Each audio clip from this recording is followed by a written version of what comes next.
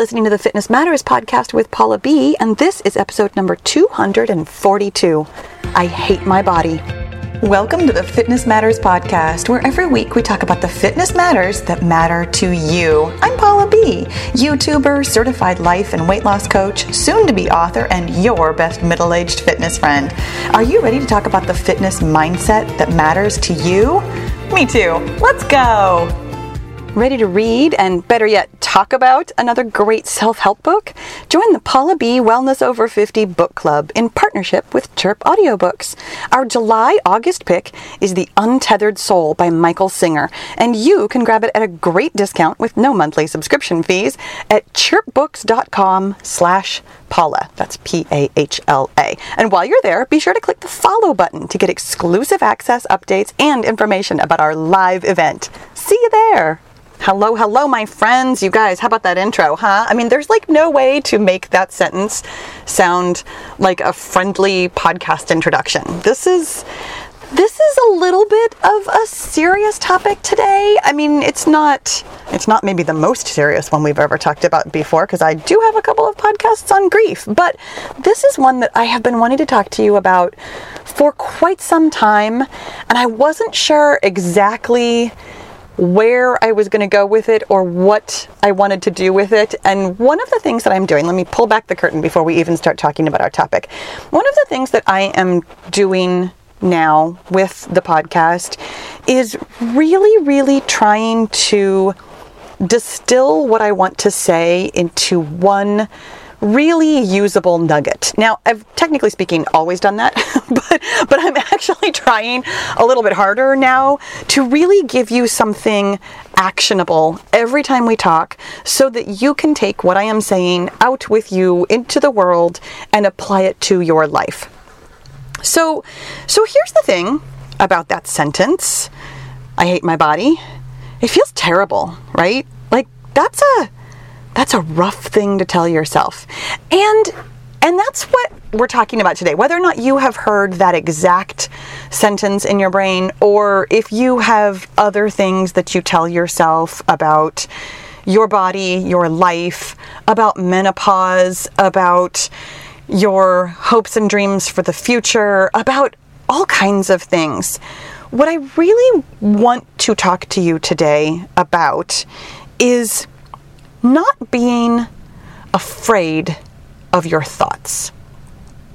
Now, sometimes we'll say things like out loud or to ourselves, and we're aware of them. Like, you've probably heard yourself say something like, "Oh, I hate my body," or "Oh, it's just so disgusting," or "Oh my gosh, I'm having such a hard time with menopause," or, you hear yourself, and I'm going to use this word lovingly, but you hear yourself complaining about something, but you don't necessarily hear what you are saying to yourself. And the thing about the mean things that we say to not to each other, to ourselves, is that we wouldn't say it to somebody else. And therefore we have this, almost like this layer of, well, I don't want to examine it. I don't want to think about it because I know it's really mean. I think I told this story somewhat recently, but I also think that I edited it out of the podcast because the way I told the story came off a little bit less friendly than I meant for it to come off. So I'm going to tell you a story, and if you've heard it before, I apologize. And if you haven't, then let's just pretend like this is a brand new story. I went on a road trip recently with my mom, and it was right after gas prices first went skyrocketing, which would have been, I don't know, a couple of months ago at this point. It's $6 for gas is almost normal now, which is so weird to me. But in any event, it was right after gas prices just went through the roof. We were traveling a fair distance, and so I had to fill up my gas tank. I drive a minivan, by the way, and it has an 18-gallon tank. You could probably do that math a whole lot better than I can, but we were almost on empty, and so I filled up the gas tank. And my mom, I was filling it up, and we were talking about oh my gosh, I can't believe how expensive gas is. This is so crazy. And, what's the world coming to? Those kinds of conversations. And so I had finished filling it up, and I went out to, go put the gas cap back on and things like that. And my mom was like, "Just don't look, Paula, just don't look." because of course, the number was going to be huge, as it was. I mean, it was a well over $100.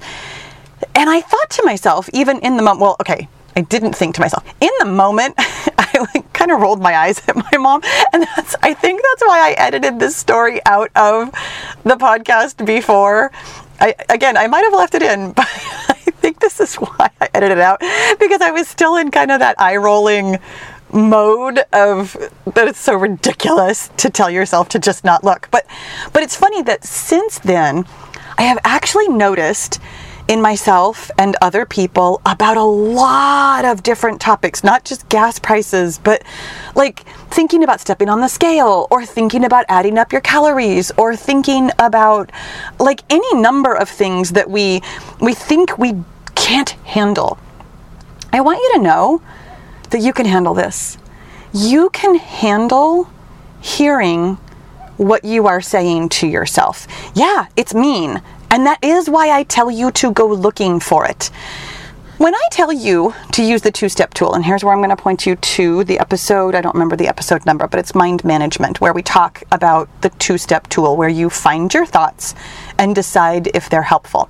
I know how hard this is. Like, I know the barrier of entry for lots of us is the whole listen to your thoughts at all thing. Like, thinking about not just hearing "I hate my body" in your head, but writing it down on a piece of paper, it feels like you are committing this thought to some kind of permanence. That you are admitting that you say such a thing, or admitting that you feel such a thing. And it feels really like scary or awful in a way that it doesn't need to. The thing about finding your thoughts and deciding if they're helpful is that I actually want you to find all of your thoughts. Even the ugly ones, even the mean ones, even the ones that you wouldn't ever say to anybody else in the world. All of your thoughts are rattling around in your head. And this idea of just don't look, I mean, you remember like either when you were a kid or if you ever had kids, like playing hide and seek, where you think to yourself, oh, if I can't see them, they can't see me. We play this game with our thoughts. We play this game with the scale. We play this game all the time. And the fact is, just because you're not looking at it doesn't mean it doesn't exist. You weigh what you weigh, whether you step on the scale or not. You look like you look, whether you look in the mirror or not. You have thoughts in your head, whether you are listening to them or not. And the first step towards feeling better is, kind of ironically, feeling worse. I know that sounds so bad, but it is going to feel temporarily worse to hear these ugly thoughts. And here's what I want you to know about listening to your ugly thoughts. You don't need to be afraid of them because they don't mean anything about you at all. You have thoughts. You are not your thoughts. And I want you to really take that in for a moment. I think that this is probably one of the most foundational pieces of mindset work that lots of us really kind of understand a little bit, but also don't, and it bears repeating again and again and again, that you have thoughts, and the fact that you can observe your thoughts, your superpower of metacognition, means that you are not your thoughts. You are the observer of your thoughts. Is your mind blown? Right? Yeah. You have the ability to think about your thoughts, which means that your thoughts are not who you are. Your brain has thoughts. thoughts. Like, this is exactly what your brain is supposed to do. Your brain takes in perceptions from everything, like from the things you see, the things you hear, the things you smell, the things you taste, the things you touch. It takes in perceptions of the world, and then your miraculous, amazing brain makes meaning from those things. Like, I want you to think about this really quickly for a second. Have you ever thought about a tree? I'm looking at a tree. By the way, I'm in my car right now. We're doing renovations, and it is so loud in my house that even though it is 90 degrees outside, I am sitting in my car to record a podcast episode for y'all because I love you, and because this was the quietest place I could get to right now, and it's not even all that quiet. But anyways, I'm looking at a tree right now because I'm outside in my hot car. Have you ever thought about how different the facts of a tree are versus our perception, our meaning of a tree? Like, a tree that I'm looking at happens to be a palm tree. But the reason we call it a palm tree is because we decided that it is a palm tree. This tree simply exists. It is a thing in the world that has, well, it's a grass thing. It's technically not a tree. But, it has fronds. It stands, well, that one happens to be probably about 15, 20 feet tall. It exists as it is, but me looking at it, taking it in, having a perception of it, I have all kinds of thoughts that make meaning of that palm tree. Specifically, it means that I must be in California or maybe Florida, because actually there's quite a few palm trees within my sight line right now. Some of them are in my front yard, some of them are in my neighbor's yard. But I made meaning of the tree. The tree simply exists. Your brain makes meaning out of things. And because your brain has been doing this for your entire life, out of everything you have ever perceived, including things that were terrible information. I mean, truly, you have had people lie to you. You have had misinformation. You have had skewed information. And it has all come in, and yes, you are smart enough to discern what might be true or what might be false and make your own meaning out of it. But your brain is constantly doing this thing that it does. And it does it automatically. It does not need your permission, you, the observer of your brain. It does not need your permission to make meaning of things. So your brain has made meaning of things that is not helpful to you. This is the crux of why we find our thoughts and decide if they're helpful. Your brain has terrible information that it keeps offering you. Something like, for example, I hate my body. That's a thought that you don't have to think. And yet, because your brain is doing what your brain does, it feels very true. It feels very painful. This, again, is your brain doing exactly what your brain is supposed to do. Your brain is supposed to take in perceptions, for example, looking at your body in the mirror. It is supposed to make meaning of that because of all of the other things you have ever taken in your lifetime. Your brain at some point settled on the thought, I hate my body. You have plenty of reasons for this, and they're not valid reasons. Let me just tell you. I'm saying social conditioning. We hear from all kinds of sources that you, technically speaking, should hate your body. Think about every magazine you've ever read that's trying to fix something that's wrong with you, trying to fix your trouble zones, trying to tell you that you have bat wings or a menopot or a muffin top or thunder thighs. You are constantly being told that you should hate your body. So of course your brain settled on that thought. Obviously that's what it was going to do. And then, because the first time it came in, which by the way was probably when you were incredibly young, much too young to really think critically about what that thought means. It came in, it met no resistance, and then it just got really efficient at thinking it. Your brain is supposed to be efficient, by the way. This is what brains and bodies do. They try to use the least amount of energy possible at all times. Your brain and your body know that you are going to live for a very long time, so they are constantly trying to use the least amount of energy that they can so that you'll survive the longest amount of time that you can. So what this means is that once your brain has had a thought, it does this thing, it carves a neural pathway. It just means that I like to think about it made a wrinkle in your brain. It doesn't really work quite like that, but that's how I think about it.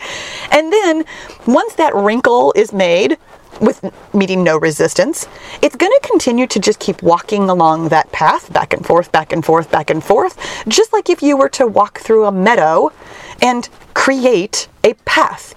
Your neural pathway is a thought that you have thought 100, 1,000, 1,000,000, 10 million times.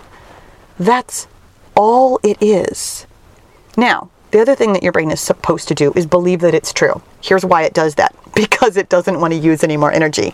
If you were to think something new and different every single time you looked at your body, you would, according to your body, waste so much energy. It takes more energy to think a new thought than to think an old thought. So your brain, in order to help you keep thinking that old thought, is going to gather evidence. It's going to show you all the reasons why this thought is true, and there's just no reason to be thinking something different. Now here's the thing. When all this is going on automatically behind the scenes, and you're not really noticing it, you start to believe this thought, I hate my body, or whatever other thought you have that sounds true and real in your brain. And then, because this thought feels so terrible, this is what's supposed to happen. This is the chain of events that always happens. You take in a perception, you have a thought, that thought creates a feeling for you. That thought, I hate my body, feels terrible. Like, it feels really defeating, really sad, really awful. And to your brain doesn't care. I mean, your brain is supposed to think thoughts and create feelings. And for your brain and your body, your feelings are all perfectly natural, perfectly fine. They're all supposed to exist. So even though you have the perception that your feeling is terrible, to your body, it's completely normal, completely natural, completely fine. The thing is, though, you very likely don't want to feel that yucky feeling. Like, you think the thought, you have the yucky feeling, and then you would really rather avoid feeling that yucky feeling. It's why we try to not step on the scale or not find these kinds of thoughts that feel painful. We would much rather avoid something that seems like it's going to be painful. This is what I call on Janet Jackson to help me out here with the pleasure principle. It is a well-known, established psychological fact that your brain is always, always, always seeking pleasure and avoiding pain. So when it has a thought that creates a feeling that you think is painful. Again, your feeling is perfectly natural, perfectly acceptable to your body, but you have thoughts about, oh, this feels so churny in my stomach, and I get sweaty, and I feel kind of sick and sad, and you have created for yourself a situation in which you would like to avoid feeling that yucky feeling. Again, completely normal, completely natural. None of this is a problem yet. Truly, if you take nothing away from this podcast episode, take this away. Nothing that I've talked about so far is actually a problem. Everything that you are doing, having the thought, I hate my body, and then wanting to avoid thinking that thought, and then wanting to avoid examining that thought, perfectly normal and natural. Here's the part where I'm going to tell you to do something abnormal and unnatural. I'm going to tell you to actually find that thought, to actually write it down on a piece of paper and look at it from the lens of your compassionate observer, compassionately observing this thought without judging yourself for having the thought. Your brain is supposed to think thoughts like this. It makes absolute sense that your brain has offered you the thought, I hate my body.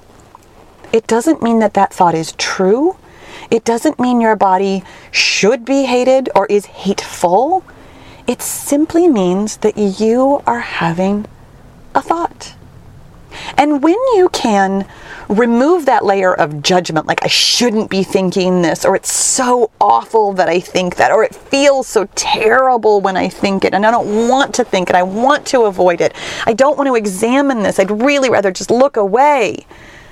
When you can peel all of those layers off of the thought and simply look at the thought. For me, this is actually really easy. I literally wrote that down on this piece of paper as the title of the podcast. I hate my body. It's 4 words. It's, can I count? 5, 6, 7, 11 letters. For me personally, it has a period at the end and it has quotation marks around it because that is the title of the podcast with quotes around it, as though somebody has said this thing.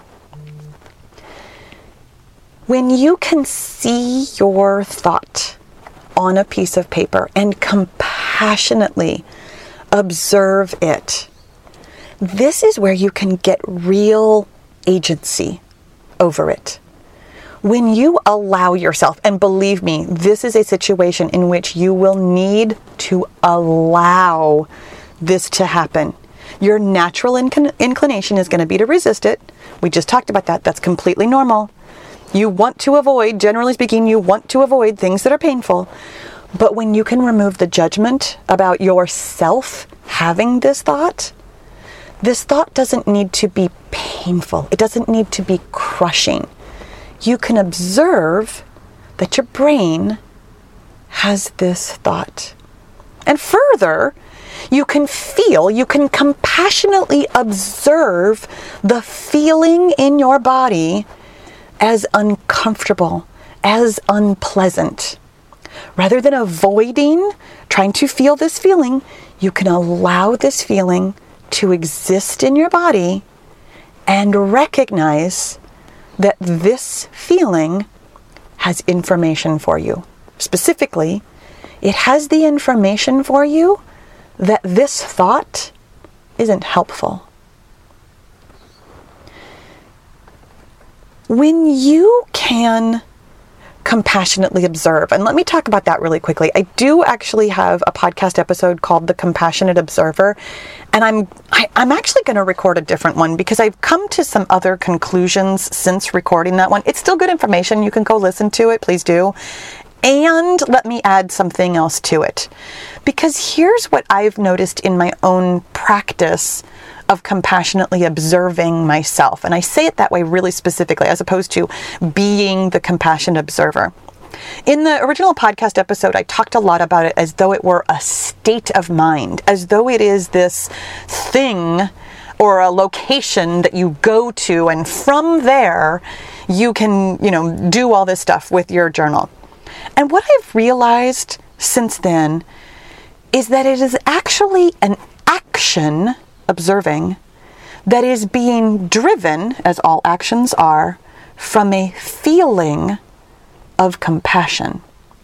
Which means that in order to compassionately observe your words, your thoughts, you actually have to have a thought that creates the feeling of compassion and drives the action of observing. For me personally, there are a couple of different thoughts, a couple of different tricks that I use. One of the thoughts isn't like a one sentence thought. It's actually a very visual sensation where I picture the person writing in the journal as a small child, and the thoughts being sentences that a small child is saying to me. I was a preschool teacher for a number of years. It's really easy for me to feel compassionate about small children. They're so unruly. They're so illogical. They just don't know anything. Like, they're supposed to be illogical, irrational, and all over the place. They're supposed to. That's just what small children are like.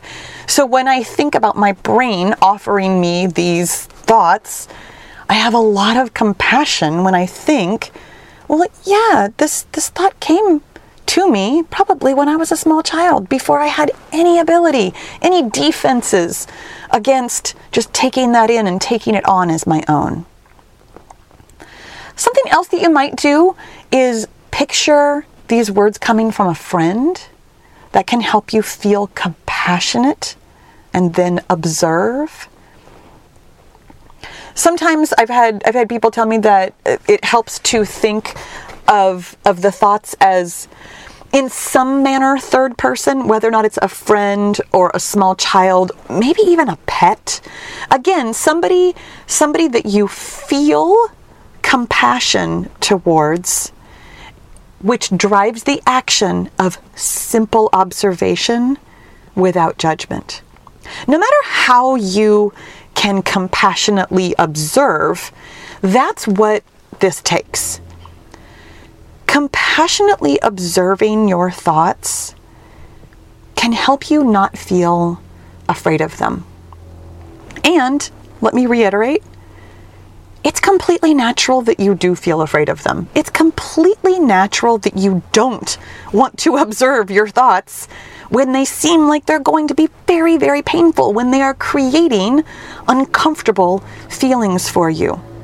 Recognizing that is the only thing that's going on here, that you personally are the observer of your thoughts, that you personally are not the embodiment of these ugly, painful, uncomfortable thoughts and feelings, but rather that you can simply see them. This is how we get traction. This is how we move forward towards loving your body. Sometimes people will offer you this advice that the thing to do is to put that thought out of your mind. This is something I grew up hearing also. And I see this advice given all the time to distract yourself from ugly thoughts, to, intentionally think something better, something happier, something more loving towards yourself. When you hear, "I hate my body," remind yourself of all the great things your body can do. The thing about that is that by not acknowledging that this thought exists in your brain, trying to pretend that it doesn't exist doesn't make it not exist. Simply piling more thoughts on top of it, and this is a princess and a pea kind of a thing. The pea still exists. No matter how many mattresses you pile on top of it, that pea is still there. You can still feel it. You are that sensitive of a super special princess. Oh, I am too. Aren't we all special little princesses like that? When you have an unpleasant, uncomfortable, ugly thought, piling happy thoughts on top of it does not make that thought go away. Compassionately observing that thought, not being afraid of that thought, recognizing that thought is not the essence of you, but rather it is a product of your brain. Your brain, by the way, just like your body, also creates waste products. And you might think about it like that if that works for you. And yes, what I'm saying is that sometimes you have crappy thoughts. That's exactly what I'm saying. And it's completely okay. Your body produces waste too. That doesn't mean you're not a miracle. Doesn't mean you're not amazing. It just means that your brain and your body are supposed to do things biologically, chemically, organically. And you have the ability to compassionately observe that. Your compassionate observer, by the way, your ability to compassionately observe is the thing that's going to move you forward. Practicing compassionate observing as a skill is going to take you everywhere you want to go. Compassionately observing your thoughts means that you don't need to be afraid of them. It means that you can find them, you can examine them. It means that you can feel the feelings that they create for you, and also compassionately observe that. Notice, well, this feeling is really uncomfortable. This feeling feels like something I would rather avoid. I'm capable of feeling it. I'm feeling it in my body right now. But it's also optional. Compassionately observing all of the parts of the process that are going to get you to your goal, your thoughts, your feelings, your actions, even your results, is the thing that will move you forward. My friends, you think you hate your body. And that's all that's going on here. You're having a thought. That thought doesn't define you, and it also doesn't have to stop you. Find your thoughts, decide if they're helpful, and go get your goals. You guys, thank you so much for listening today. I'll talk to you again soon. If you're getting a lot out of the Fitness Matters podcast and you're ready to take it to the next level, you're going to love the Get Your Goal coaching and accountability group. We take all the theory and knowledge here on the podcast and actually apply it in real life on your real weight loss and fitness goals. It's hands-on, it's fun, and it works. Find out more at paulabfitness.com/get-your-goal. And let's get your goal.